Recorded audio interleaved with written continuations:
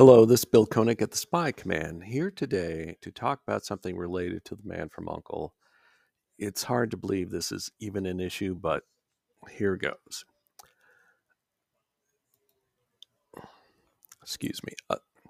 There's a classic line in the Western film, The Man Who Shot Liberty Valance: when the legend becomes fact, print the legend. So it is with the notion that Thrush, the villainous organization in The Man from U.N.C.L.E., is actually an acronym short for the technological hierarchy for the removal of undesirables and the subjugation of humanity. It's not true, at least in the actual 1964-68 series. In the show, Thrush was merely a name. Thrush even had a logo of a sinister-looking bird. It could be seen on the uniforms of Thrush thugs as well as on Thrush weapons. The blog has written about this before. The notion of Thrush as an acronym originated with the tie-in novel The Dagger Affair by David McDaniel. In McDaniel's book, Thrush traced its origins to Professor Moriarty from the Sherlock Holmes stories. That was pretty amusing, except the series presented its own origin for Thrush. A second season episode, The Adriatic Express Affair, featured Thrush official Madame Niborovich, played by Jesse Royce Landis, claiming to be the founder of the organization. Other than that, the show itself didn't provide a lot of details about how Thrush got started.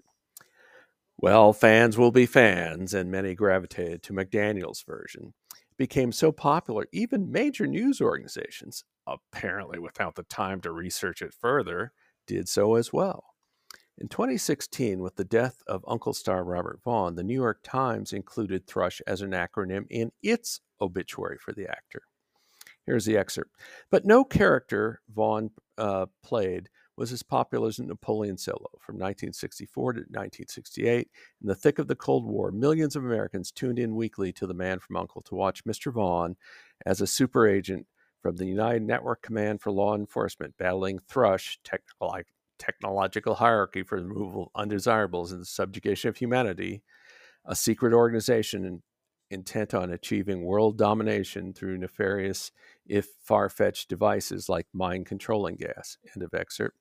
With last month's death of David McCallum, the Washington Post obituary also included Thrush as an acronym.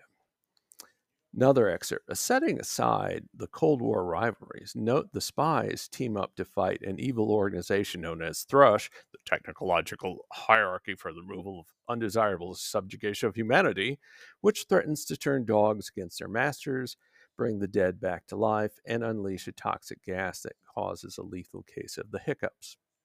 End of that excerpt. For the record, the episode about turning dogs against their masters did not involve Thrush.